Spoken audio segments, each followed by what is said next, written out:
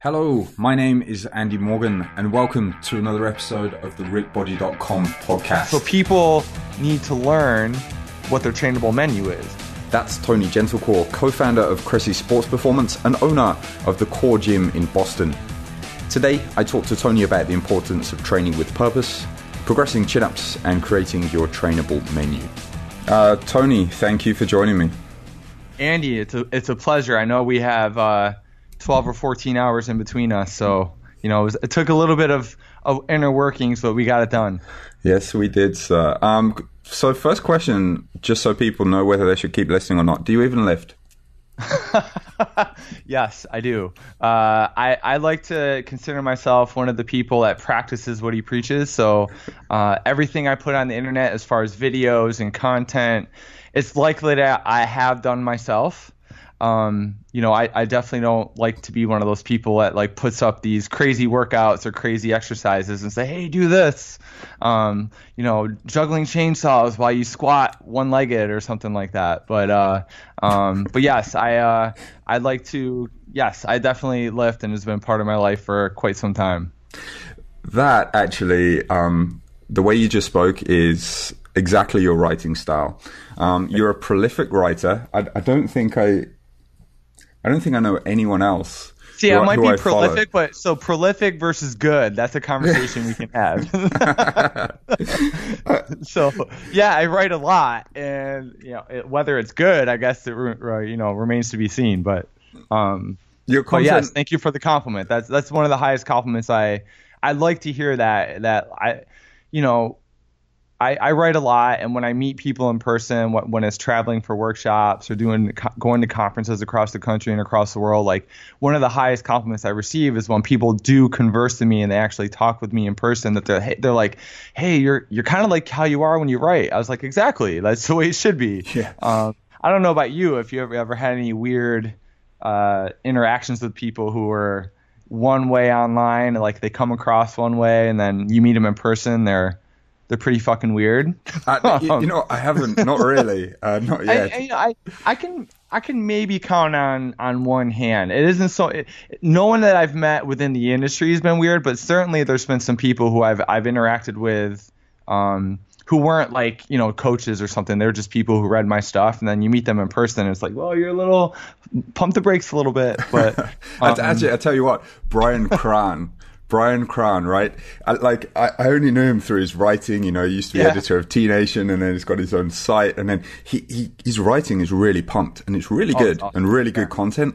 But so I had this image of this macho, like quite aggressive dude. But no, he's the sweetest, nicest. He's a pretty mellow. He's a mild mannered man, and I mean that in a very good way. Like he was my editor at T Nation when he was at T Nation. So he and I have collaborated on a lot of articles. He edited, I would say, 80% of my articles that were on T Nation.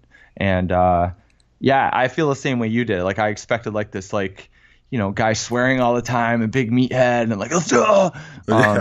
He is not that guy, but very smart and articulate and well-mannered, if you want to say, if that's a thing. But I agree with you. He's one of those guys where he didn't meet the expectation, but that's in a good way. Yeah, he's a gentleman for sure. Yeah.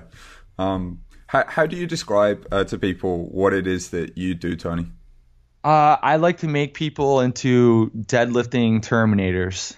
I like to get people strong, but within the context of not marrying myself to any one way of doing it, because everyone is different. Everyone's anatomy is different. Everyone's ability level is different. Everyone's injury history is different. So, I don't, whether we're talking squatting or deadlifting or doing a bench press or doing a Turkish get up or whatever the case may be. I like to think that I'm pretty adaptable as a coach and that I can adapt to their ability level, like try not to talk over people's heads and make it more complicated than it has to be.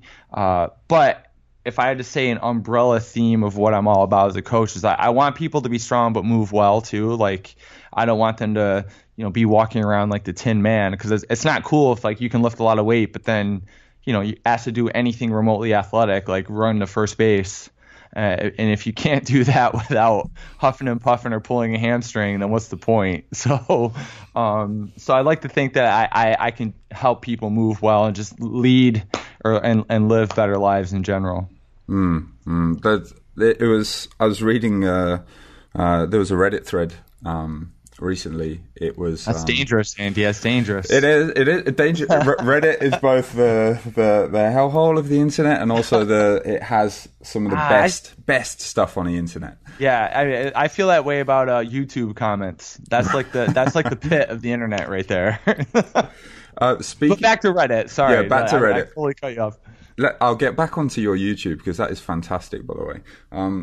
Fantastic resource, mate. But back onto Reddit, there was a thread that went up. It was 50-year-old Redditors, 50-plus-year-old Redditors. What advice do you have to the younger generation? And two of the most upvoted questions with like best answers was the answers were basically two of the most upvoted answers were look after your health, because once you start getting older and your body starts not working as you want it to, like life gets hard. So look after yourself, look after your body, because it's not fun. So your approach of getting people strong, but not at any cost. No, and strong is subjective. Like, certainly as a strength coach, I'm biased to the barbell lifts. Of course, I want to get people strong with the quote unquote big three: deadlift, squat, bench press. And I'm not a competitive powerlifter. Like, I've trained in powerlifting gyms. I was part of a community at Cressy Sports Performance where it was high level training with professional athletes and powerlifters alike, and just regular people too. And it's subjective. Like, who am I to tell someone that can hold a flag hold for a minute that they're not strong, or someone who could do a get up with the beast that they're not strong, or can do 20 pull-ups that they're not strong. It is 100% subjective. So when someone comes to me and they're like, hey, Tony, I want to hire you as my coach, it's my job to figure out what their point A is. So what is their starting level? What injury histories am I dealing with? What anatomical things do I have to work around? And then, okay, let's have a discussion on what your point B is and what is the straightest line we can get you there. And that's my job as a coach, is to do that in the most safe, time-efficient manner possible that's geared towards their goals and what they want to be doing. It has nothing to do about me and what my biases are and how I train. I need to be 100% adaptable to the individual and try to get them to where they want to be. But, the umbrella, I know I keep using that term, is we're going to get you strong. And whether that's just another term for progress.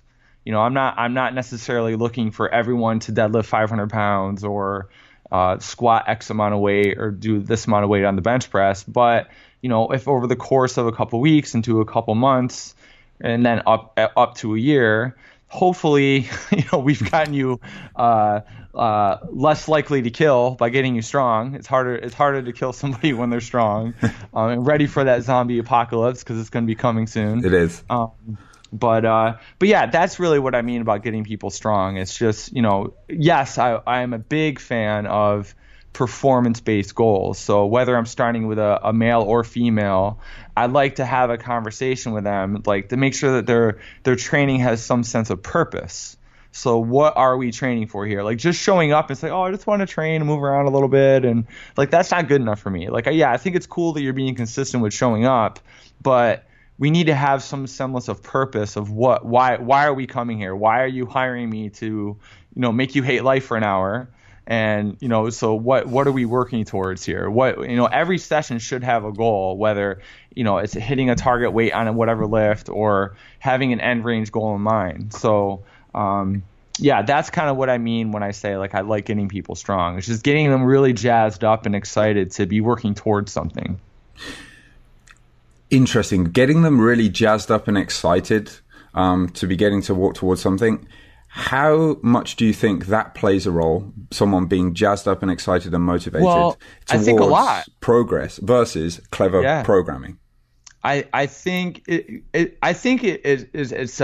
intrinsic motivation. You know, if I can get them, my wife talks about this all the time. She's a sports psychologist, and we do workshops together. And you know, she's always about getting people more intrinsically motivated to get their ass to the gym. You know, if you're a trainer or a coach, and you can get somebody more intrinsically motivated, and that like they are self-motivated to go to the gym and hit it hard and work towards a goal, then you've won. Like that's what I mean about getting them jazzed up and excited. And I can't help but think about some of the female clientele that I work with, you know, because a lot of them, you know, and this is not me like putting everyone under the same side of the fence, but you know, the mainstream media has done a really good job of programming women into thinking that they need to look a certain way and that they have to train a certain way. It's high reps, it's low weight, it's about being delicate flowers, and like, you know, lifting weights is for men. It's gotten way better, of course. Like certainly,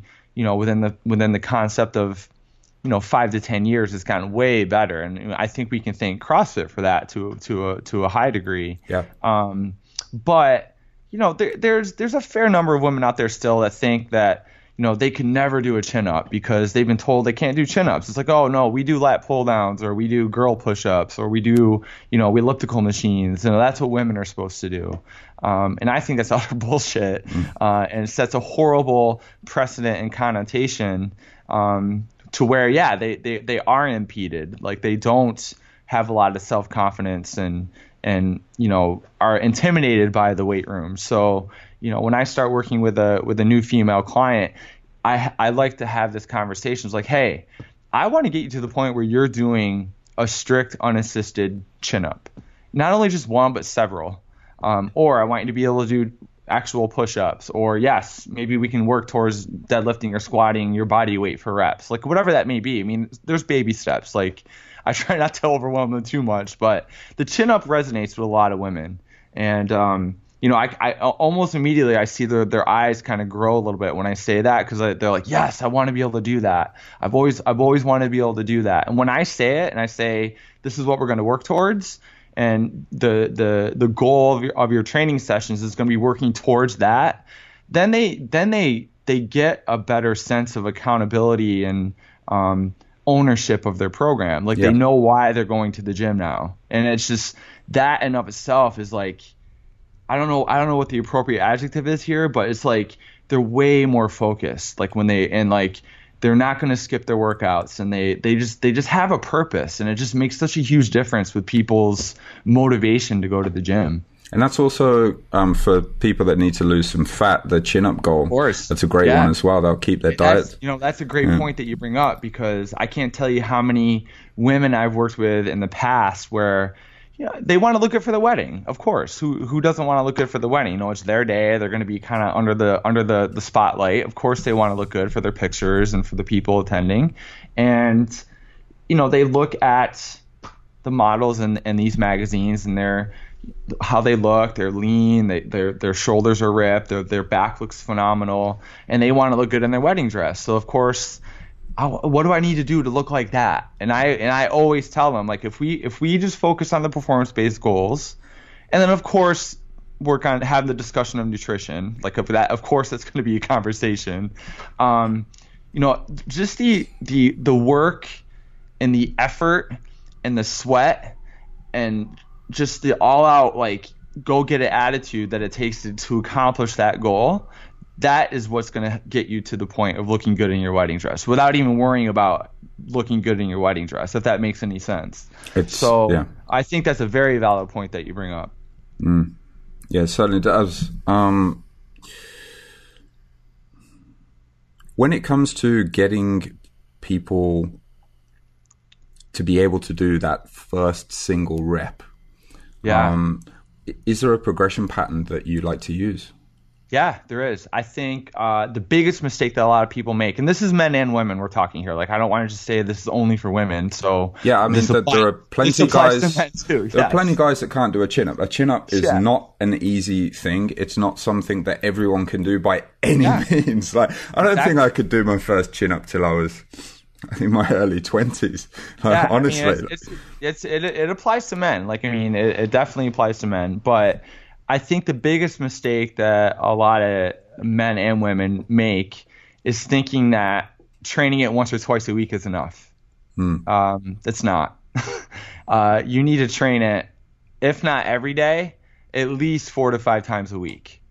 But that doesn't mean that you're doing actual chin-ups and pull-ups every single day. There are plenty of ground-based movements that we can perform, or abdominal movements that we can perform, or accessory movements that we can perform that complement the musculature and the patterning of a chin-up and pull-up. That's just going to help build context. And then hopefully, like for example, like a lot of on day one and week one, program one of a lot of people who that is their goal, is working on the hollow position. You know, there's a certain position that we want to be in where your midsection's locked in, you're learning how to get and maintain full body tension and holding that position on the floor. It's kind of like a reverse plank, so to speak. And it's hard. Like if you get people to learn that tension's important and learning how to get it and maintain it is very important, that's going to be challenging for a lot of people. So that's step one, you know. And then go ahead, Andy. May I ask you? Is the position that you're talking about where your lower back is flat, your back and butt are flat on the floor, and your arms are maybe half of 6 inches up off the floor, and legs 6 inches up, like a V, but a very flat V. Exactly. You're kind of in that V position. And I cue it where like ankles are crossed and you're pressing your ankles together hard, and your hands are kind of clamped together hard. And you're just building that full body tension. And we're holding that for time. It could be 5 seconds, it could be 10 seconds, and that's really it. And then I'm building up time. So it might be, hey, we're going to do 3 5-second holds here for a set. That's one. And we're accumulating time under tension. Right. And that's going to be challenging for some people. And then there are other ways that I can progress that. So a colleague of mine that I reference a lot with this is Artemis Scantilides, she's a team leader for Strong First. And she's actually teaching classes out of core right now in my studio in Boston. And there's even progressions with that where we do like a pseudo hollow position toe tap with learning how to do like a hanging leg raise, but you're doing it from the floor. It's hard to describe via words, but there's definitely videos of it that I have on. There's a YouTube video I made actually of a client doing it. Of course, and that brings me nicely back around to your YouTube.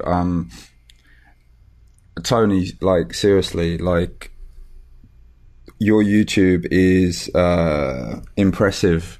So I say to my clients, if there's an exercise or some form that you're unsure of, go to YouTube, type in the exercise name, and add on the end gentle core or Cressy or Somerset, right?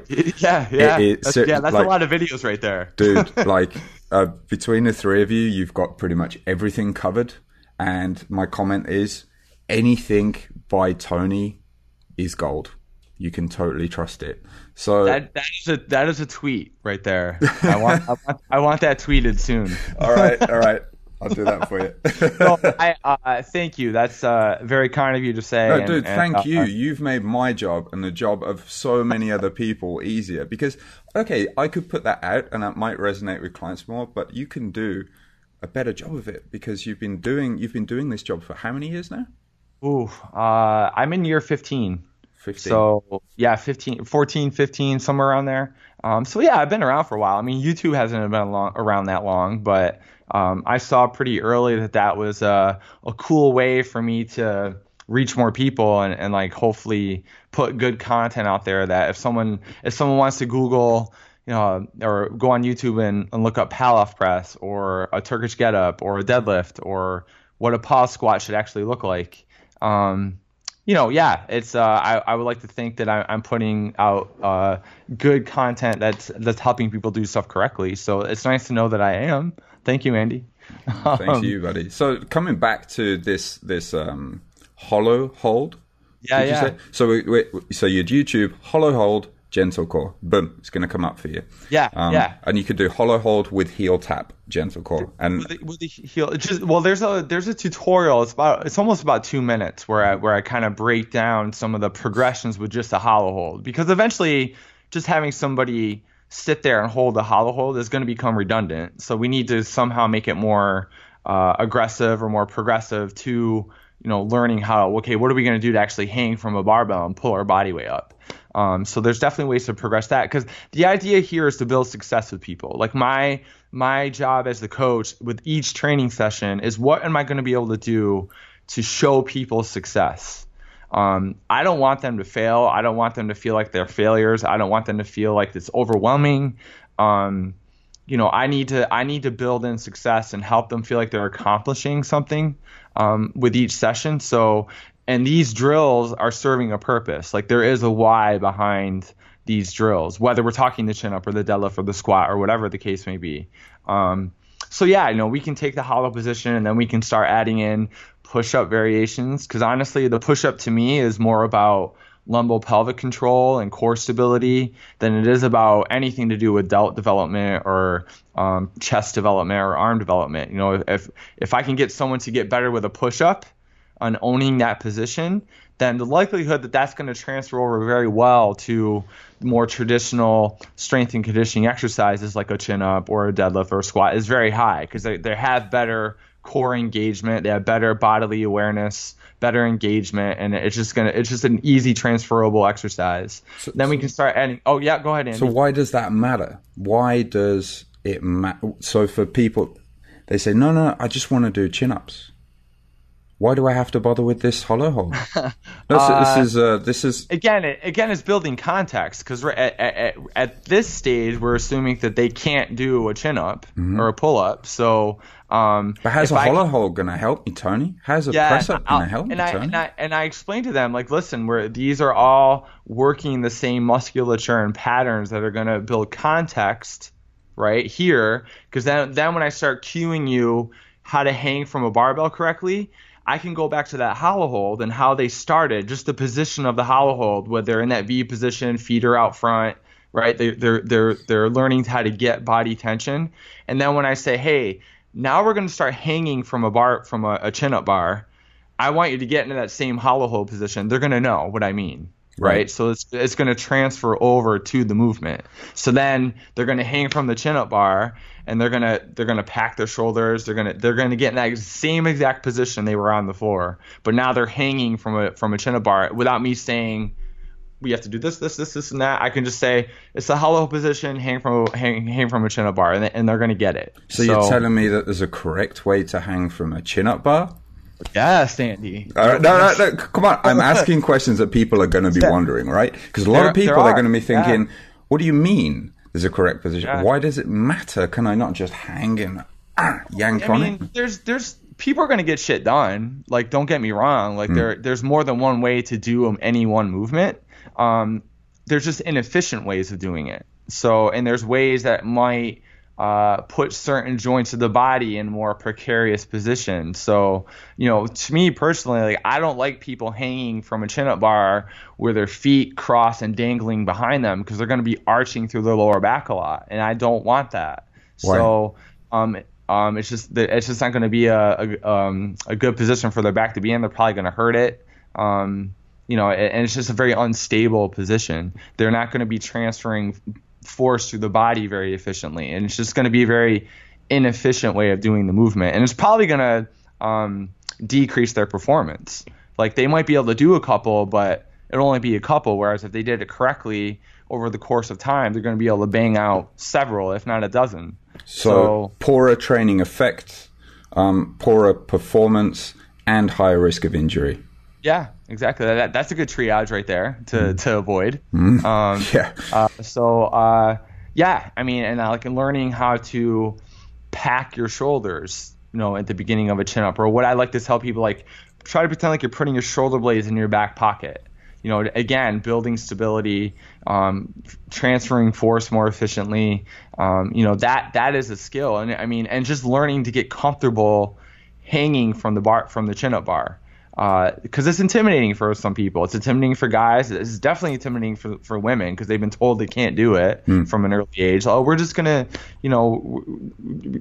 we've kind of programmed to think that they can't do chin-ups. So hanging from a chin-up bar is a skill. and be able to do that for time as a skill. And then we again, we're just gradually building context and success. And then before you know it, eventually they're doing eccentric chin-ups where they're lowering themselves under control in the hollow position. And then we can start adding in accommodating resistance where we do band-assisted chin-ups and doing more hanging leg raises and, all these things that, again, like I said earlier, we don't need to be doing like actual chin-ups every single day, but one day we might be doing hollow holds. The next day we might be doing hollow hold hangs. The next day we might be doing hanging leg raises. And then we can do band-assisted chin-ups and then eccentric chin-ups. So there's, we're just accumulating quality volume. And then all of those are going to have transference over to actually doing an actual chin-up. They're all leading to one goal, to where they're going to crush their first chin-up. And then once they crush chin-up number one, then it's just a matter of like momentum and like hammering that one chin-up. And then greasing the groove, as Pavel Tsatsouline always says, just greasing that groove. And then, that's kind of like chin up, pull up 101 right there. And then from there, we can get into more advanced programming and, breakdowns like that. But at the early stages, it's as simple as that: building ground-based context, hanging from a barn context, and then we just progress from there. Is there an exercise that you have found to resonate with men in particular? So the chin up for the women, for the ladies? Yeah.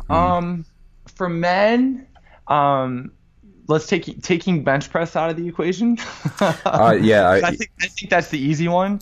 I live in a little bit of a strength and conditioning bubble, because I've been around for so long.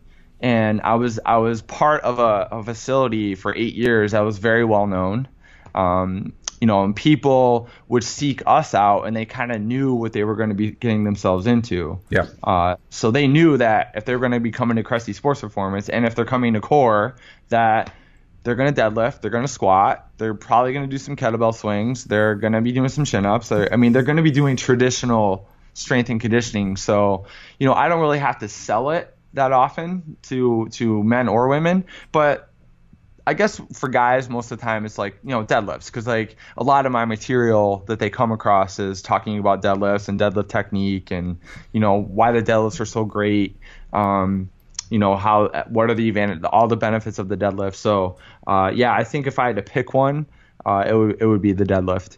How do you go about assessing suitability to deadlift, say just regular conventional stance deadlift? Yeah, it's and that's the thing is like with the deadlift, when we're talking about conventional stance with a straight bar, that's actually the most advanced variation in my opinion. Is where the barbell's loaded on the floor, conventional stance, and then we're hoisting that bad boy up and we're doing a deadlift. Like that to me is that's top of the pyramid deadlifting right there. And just in case I missed to say this in the introduction, I'll try and get it in.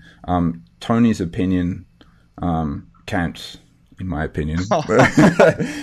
He's not just been a trainer for 15 years. He's founded and built one of the best and most respected gyms in the States, which means in the world, and athletes will fly in from all over the place to go and see the guys there. So and I mean certainly like I've been very lucky in being around such an awesome staff when I was there. Obviously Eric and I and Pete built it from the ground up, but we've had a lot of cool coaches that to work around. Like I can't.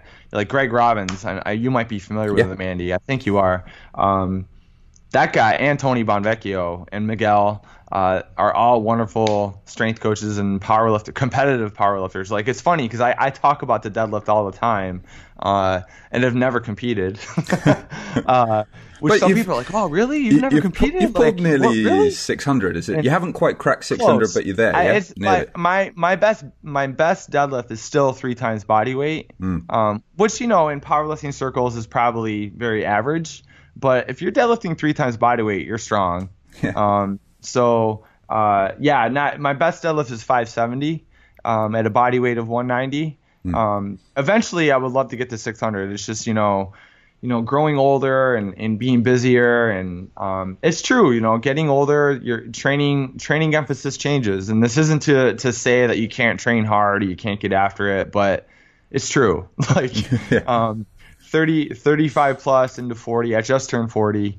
Training, you have to be a little bit more dialed in with recovery and realizing that you're not 25 anymore, and but I can still sprint. I can still throw a baseball. Like I certainly understand that I'm better off than a lot of guys my age, so I'm not using my age as an excuse. But I'm hoping 600 will fall eventually. It's just it's been a crazy year as far as like building up my own facility and traveling and writing. That it just hasn't been a number one priority.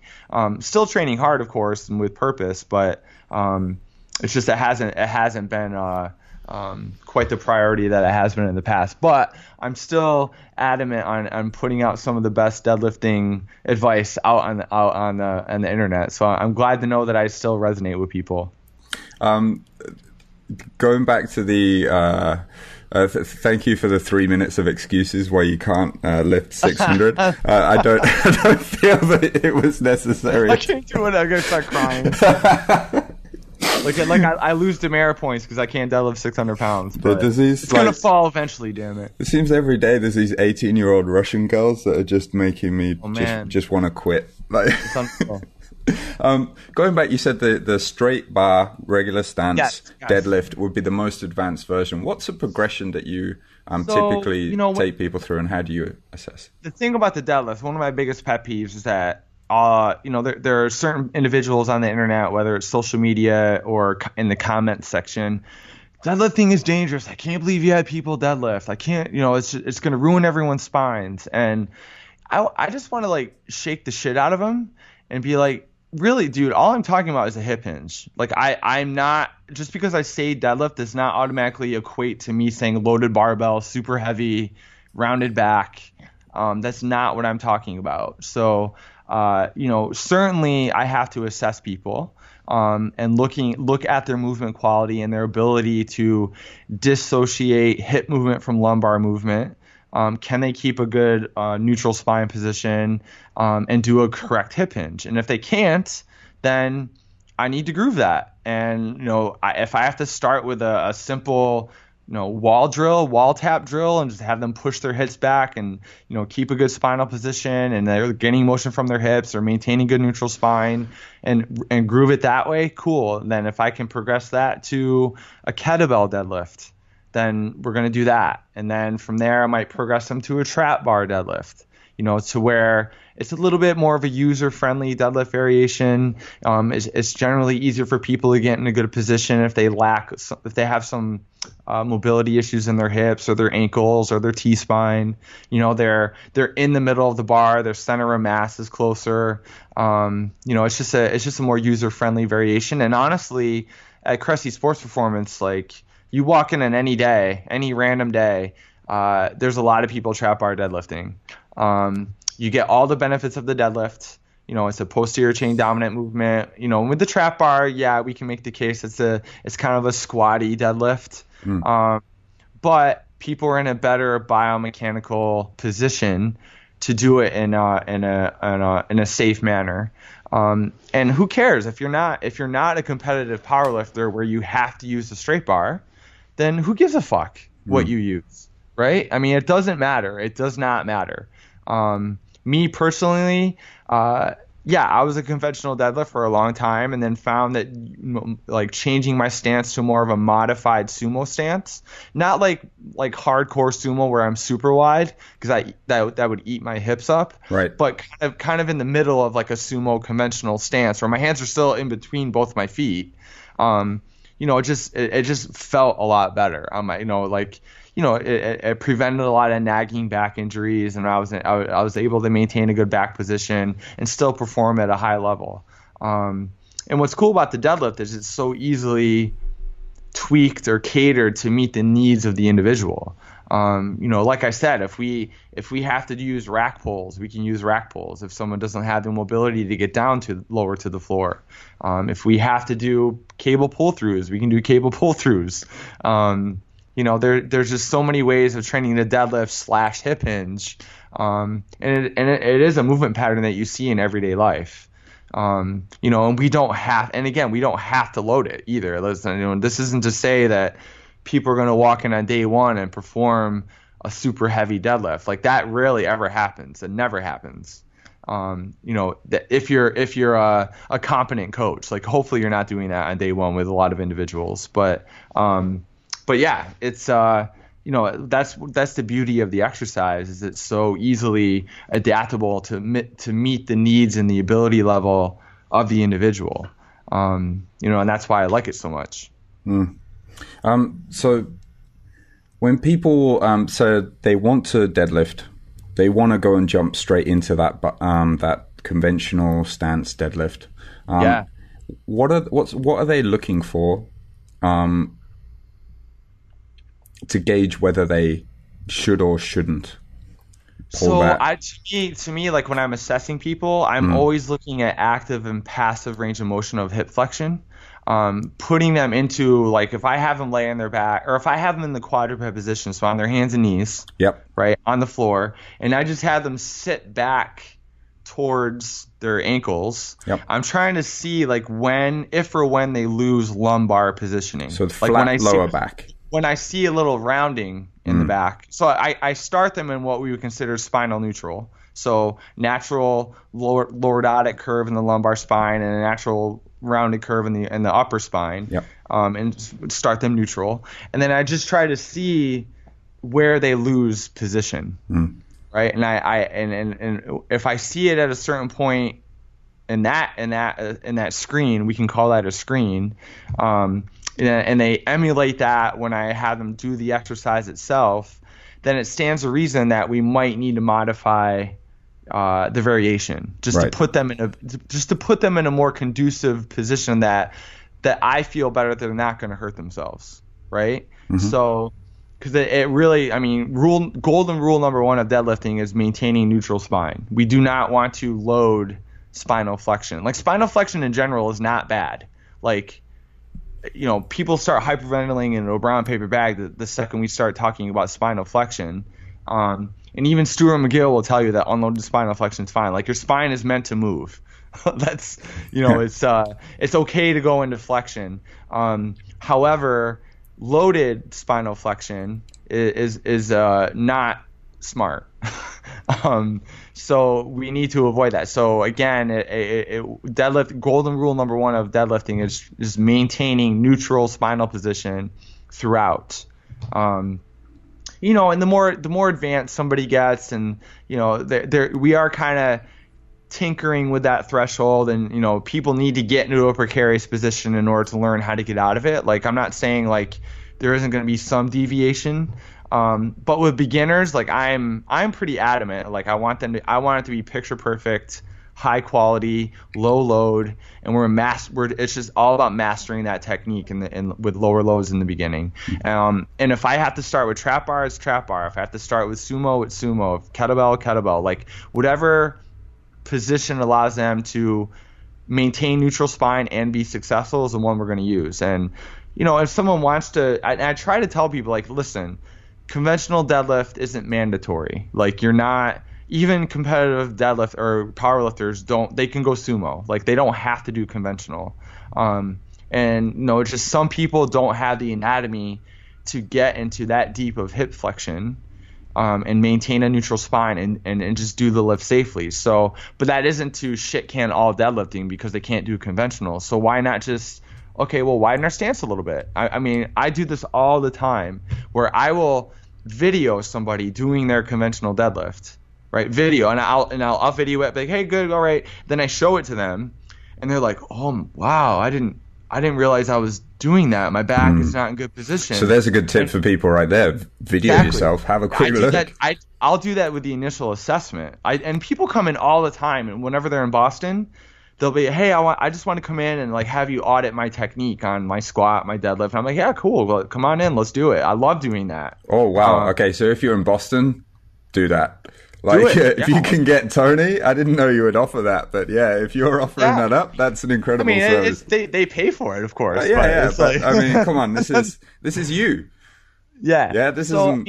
But it really boggles my mind that people don't think about filming themselves more. Because I can't tell you how many times I've and don't get me wrong, there's people that come in and want a conventional deadlift, and I coach them into a better conventional deadlift on day one. There are like I can fix people to that regard. They're just not aware of their body position. But a lot of the times I'll show them like, hey, here's what your conventional deadlift looks like.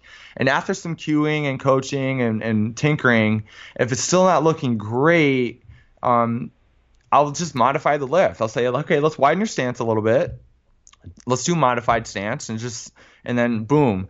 Almost always I'll film that or I'll take a picture of it and I'll compare the two pictures. And they'll be like, wow, that's like night and day as far as their back. And it feels better. They feel more powerful. They feel more confident. It doesn't hurt. So why not run with that? Like, who cares? Like, no one is judging you because you're not conventional deadlifting. Like, honestly, I'm looking at the long game here. Like, I want you to be able to perform well, but to be able to do it for 5, 10, 15, 20 years. Yep. Like, there's no point in trying to pound a square peg into a round hole because some fitness forum told you that you have to conventional deadlift in order to be a man. Like, fuck you. Like, no, you don't. Like, get over yourself. That's right. I get fired up for that stuff, Andy. I'm sorry. No, it's great. I love it. Thank you. And just see the light bulb go off in some people where I'll show them the before and after. They're like, whoa, and then it just feels better. And they're still able to, more often than not, use the same weight. Like they might have to use a little less weight sometimes because they're used to one movement, they're used to one variation for so long. So the novelty of doing a different variation of it does come into play. And I just tell them like, listen, it's a new movement. Like it's different. Different shit is different. So, don't worry about if you have to use a little bit less weight. No worry. I mean, the chances are that you're going to be using the same weight in a couple weeks anyways, but you're in a better position here. Like, this is better suited for your anatomy, your mobility levels. And yeah, maybe down the road, with some work, whether it's working on little T-spine mobility or like getting more extension or working on little hip mobility, maybe we'll be able to do a conventional deadlift. But if home base for you right now, like there's a really good term I learned listening to Mike Robertson's podcast recently. Chris Chase was on. He's the strength coach for the Atlanta Hawks. He had this wonderful term that I'm totally going to steal. It's called trainable menu. People need to learn what their trainable menu is. So if, like, for example, he works with the Atlanta Hawks. He's working with a lot of very tall individuals, like guys who are 6'8", 6'9", 7 foot. Okay, I got you now. It's basketball, isn't it? I got it. Yeah, all right. Atlanta Hawk, yeah. So he works with a population that, deep squatting is probably not in the cards, or a full squat's not in the cards, and because they have such long femurs and long torsos, and people deadlifting from the floor, what their trainable menu is going to be conducive. Like, so their trainable menu is going to be rack pulls or box squats or pull throughs or whatever. It's their trainable menu that's going to allow them to perform at a high level, keep them safe, not injure them. So people need to learn what their trainable menu is. Like, I have a female client, for example, who has a history before coming to me of a lot of back issues and shoulder issues. And she was told by her previous trainer that, oh, no, we got a conventional deadlift or we have to use a straight bar. And I told her, like, no, you don't. Like, we're going to use the trap bar. It puts you in a better position. It feels better. You're able to get in a better, you're able to maintain a better position. Your trainable menu is here. And she's been rocking it. Like, she's deadlifting over 200 pounds per rep. She loves it. She's getting results. So that's her trainable menu. I have individuals who have horrible shoulder mobility, and straight bar back squatting it's just not a good position for them. Like I have a couple guys who have shoulder surgeries. They literally will never have the mobility to get their arms into position to be able to back squat and have it feel somewhat comfortable. So their trainable menu is goblet squats, safety bar squat, front squat. Like, we don't need to back squat. Like, and they're cool with that. Like, if it's just me taking the less than 5 minutes that it takes to explain that to them, that, hey, we're still going to get you a training effect. We're still going to get you diesel. We're still going to get you feeling better. But this is your trainable menu that's going to be, and that makes them autonomous too, right? So they start learning. So now when they go travel on a business trip or they're on vacation and they want to hit up the hotel gym or the resort gym, I've had these conversations with them that they know, like, okay, I can do this, I can do that. Like they can start training themselves. And again, it's just a way of making your clients autonomous. And that to me is a win-win situation. That to me is kind of the end goal, anyways. Tony, your energy is awesome. Your energy is awesome, mate. It's great. If someone wants to, do you have any resources that you can point people to help people figure out their trainable menu? Yeah. I recently released a product, so the nice segue, Andy. I appreciate it. The Complete Shoulder and Hip Workshop, or Complete Shoulder and Hip Blueprint, excuse me. It's a workshop that Dean Somerset and I have been doing for about 2 years now. And we recently filmed it this past spring while we were traveling in Europe. And we made it a digital product. So it's 11 or so hours of he and I talking everything and anything shoulders and hips. So I take day one and I talk about shoulders. So the reason why I did that was because at Cressy Sports Performance, we're kind of known as the baseball overhead athlete gurus.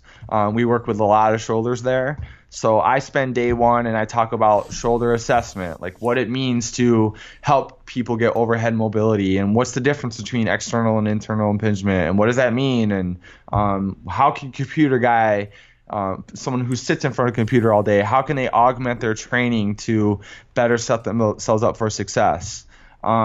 Exercise technique, shoulder friendly exercises, etc. And Dean takes day two and he talks about the hip. So it's I think fitness professionals would get a lot out of it, but I definitely think general fitness population would get a lot of it too, because we offer a ton of practical hands-on advice, regressions, progressions, lateralizations of a lot of exercises. We go through coaching technique of a squat, of a deadlift. I go through all that stuff I talked to previously with the chin up.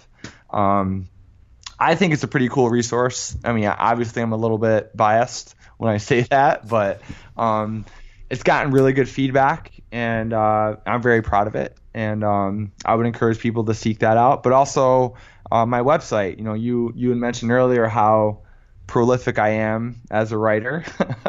So my website is, I feel, has an endless array of content that people can learn from. So that would be home base for me, just looking into that too. So your website has so much on there, it can be overwhelming. So if someone wanted to get kind of the condensed version, then that course is probably a good idea. However, I'm going to have to delete the last 5 minutes of conversation, Tony. I'm sorry, because I don't allow product plugs on the podcast. Oh shit! I'm sorry. I'm just totally messing with you. Oh, shoot. You son of a bitch. God damn. That was good. Thanks, Andy. There we go.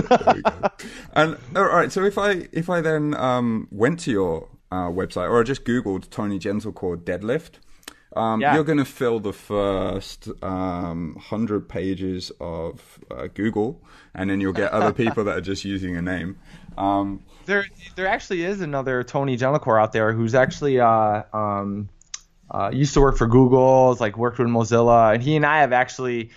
There's been several times on Twitter that people thought that he was me. Yeah. And he would retweet and be like, "Oh, I got mistaken again for the other Tony," and it's pretty funny. Yeah. It's there's one or two other Tony Gentilcores out there, but I'm number one on Google. Dude. As far as Tony. Okay. So I'm Andy Morgan. It's not exactly a unique name. There's a fisherman There's a professional fisherman, American guy. There's a photographer, right? And I didn't know about the photographer dude. Anyway, I recently bought AndyMorgan.com just because I thought it was a good idea to protect my reputation. I love cars. Right? While I don't have a family and responsibilities, like basically calves and racing, that's my hobby, right? Yeah. I got an email from the head of, special operations for Jaguar. So this is kind of right by my hometown, actually. It's next to Birmingham, Coventry. And it was like, "Hi, Andy, I got your email from blah, blah, blah executive. We need you to take some photographs of the, I think it's the XC90. Now, this is the Jaguar that was used in the Bond film. So it's a nice car. It is. It's just phenomenal. And was wondering, we need this shot, and was wondering what your price would be for that. Feel free to call me, phone number. So you were like, right? Yeah. So I wrote him back. I was like, well, yeah. I would be happy to do it for free. Yeah. He still hasn't responded to me. I did. I said to him, like, hey, man, I tell you what, if you want to come to Japan, we can pound some laps of Suzuka together if you fancy it. Suzuka circuit. Oh my God, that's hilarious. Yeah. I don't think I've gotten anything cool like that. I mean, Tony Junagor is a pretty unique name, so it doesn't happen too often. I get random people asking me about, hey, I need you to drive this Mercedes around or anything like that. I wish. Yeah. Man, it was funny. I only had the website up for like a week and then bang, straight away. It's awesome. Anyway, never mind. Poor photographer guy. You should have got in there first, shouldn't he? How are we doing for time, Tony? I think we're good. Got a couple more minutes. I gotta go eat dinner soon. I'm starving. All right, man. Well, let's wrap this up. So the best place for people to find you, TonyGentlecore.com. Yeah. Yeah, that's home base for me. So that's my blog. That's access to social media, resources, services, everything. So pictures of my cat. Cat. Yeah. Everything's on there. So that would be the easiest way to anything and everything that's related to me and my brand will be there. Actually, I don't think we covered the question I wanted to ask just before. If someone wants to Google you and deadlift, which one would they click on? Which of your 100 articles on the deadlift would they click on if they want a tutorial? Man, I don't. Even I don't know. I don't know that. I honestly don't know. Sometimes I have to take a break. There was one point where I felt like it was funny because I mentioned earlier Brian Crown was my editor at T Nation. Yeah. And he would get so pissed at me when I would send him a deadlift article because he's like, "What the hell could you possibly have more to say on this?" Like, but so I would actually have to take a break from our writing on the deadlift. I don't know. I think there's a few that honestly, here's where I would point people. There's actually, if you go to T Nation, they put out this compilation of, I think it was 15 of their top deadlift articles. Okay. It was like 15 or 20. And it was funny. Myself and Eric had like 6 or 7 of them. It doesn't surprise me. And so there's I would say of the ones that I'm proud that would have the most information of like technique and what to look for and cues, and it would be just go to T Nation and search for that deadlift compilation. And there's a handful of them there that I would just probably direct people towards. All right, cool. And lastly, if you could grant one wish for our industry, our fitness industry, what would it be? That's good. I would say I really wish people wouldn't be so dogmatic with their approaches, because that's just a big pet peeve of mine when people feel like it's their way and everyone else is wrong. And I mean, I can think of several individuals and coaches within the industry. I'm not going to name names, but that take that approach, and it just turns me off. So I think, if anything, I would just say keep an open mind. Never never drown out that insatiable desire to always get better and learn. Because I always kind of defer to like guys like Mike Boyle and Dan John, guys who have been coaching for longer than a lot of us have been alive, and they're always saying, I don't know, I was wrong on this, here's what I'm doing now, I've changed my mind. And if guys like that can do that, then who the fuck am I to not do the same? You know what I mean? So really, I don't know. I just if there's one wish for the industry, I would say just keep an open mind. Don't be so dogmatic in your methods and principles. Tony, thank you very much for your time, and thank you for all your resources. That was a pleasure. Yeah. You're going to your facility and listening to you speak. They have really opened my mind. If there's been one person that has really, how can I say, every time I meet someone in this industry who's great, they always show me that it always kind of expands my circle of knowledge, but then by expanding my circle of knowledge, there's more of that diameter of the circle touching the stuff that I don't know. So the more I know, the more I realize I don't know. And I'm the same. What you do, you've shown me more and more how little I know, which has given me a hunger to improve more and more. Yeah. Well, I feel the same way, Andy. So please don't. And I think that's a quality and a characteristic that I think a lot of coaches should adopt or should strive to have. Is, you know, I feel the exact same way. Like I mean, dude, I read your content too, and it's always phenomenal and practical, and you know, it's amazing. So thank you for the kind words. It's always very nice to hear. I need to use you as my prep guy before all my speaking engagements. Pump you up, yeah. Yeah. Shoulder massage, whisper nice things in your ear. Yeah, that's yeah. It's $100. You're the man. We can do that. Oh, I'll pay it. Money well spent. Yeah, and there'll be lots of. I'll tell you what. I'll throw in another free truck ride down to the barbecue. Yeah. Yes. Oh man, that was. You know, unfortunately, I might not be making the summit this year. Mm-hmm. For a little one on the way, got responsibilities. Yeah, there's that. But yeah, like she's traveling for a speaking engagement, so I kind of have to be on daddy daycare that weekend. But so I might be missing out this year, unfortunately. Well, you can hold a vodka bottle and in one arm and a baby in the other, no?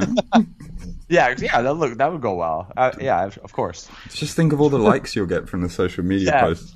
All right, wrap it up here. Tony, thank you. Thank you very much for your time, man. Andy, that was a pleasure. Thank you for inviting me on. I appreciate it.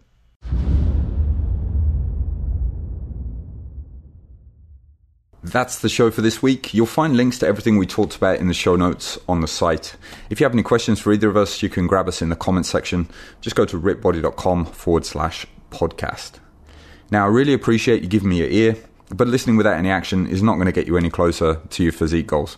So make sure you're applying what you're learning. And I've spent the last 6 years coaching people online and then writing up free nutrition and training guides on the site. So head over to ripbody.com. If you have any questions, ask me in the comments. I've answered nearly 20,000 of them. And when you're ready to dig a little deeper, you'll see that I've co-authored a couple of books on nutrition and training setup, and I've written one on dietary adjustments of my own. If you put the effort in, I'm here for you. One small request. If you haven't left a review on iTunes yet, it'll only take a few seconds on your phone right now, and a 5-star review will really help the show out. Thank you, and catch you next time.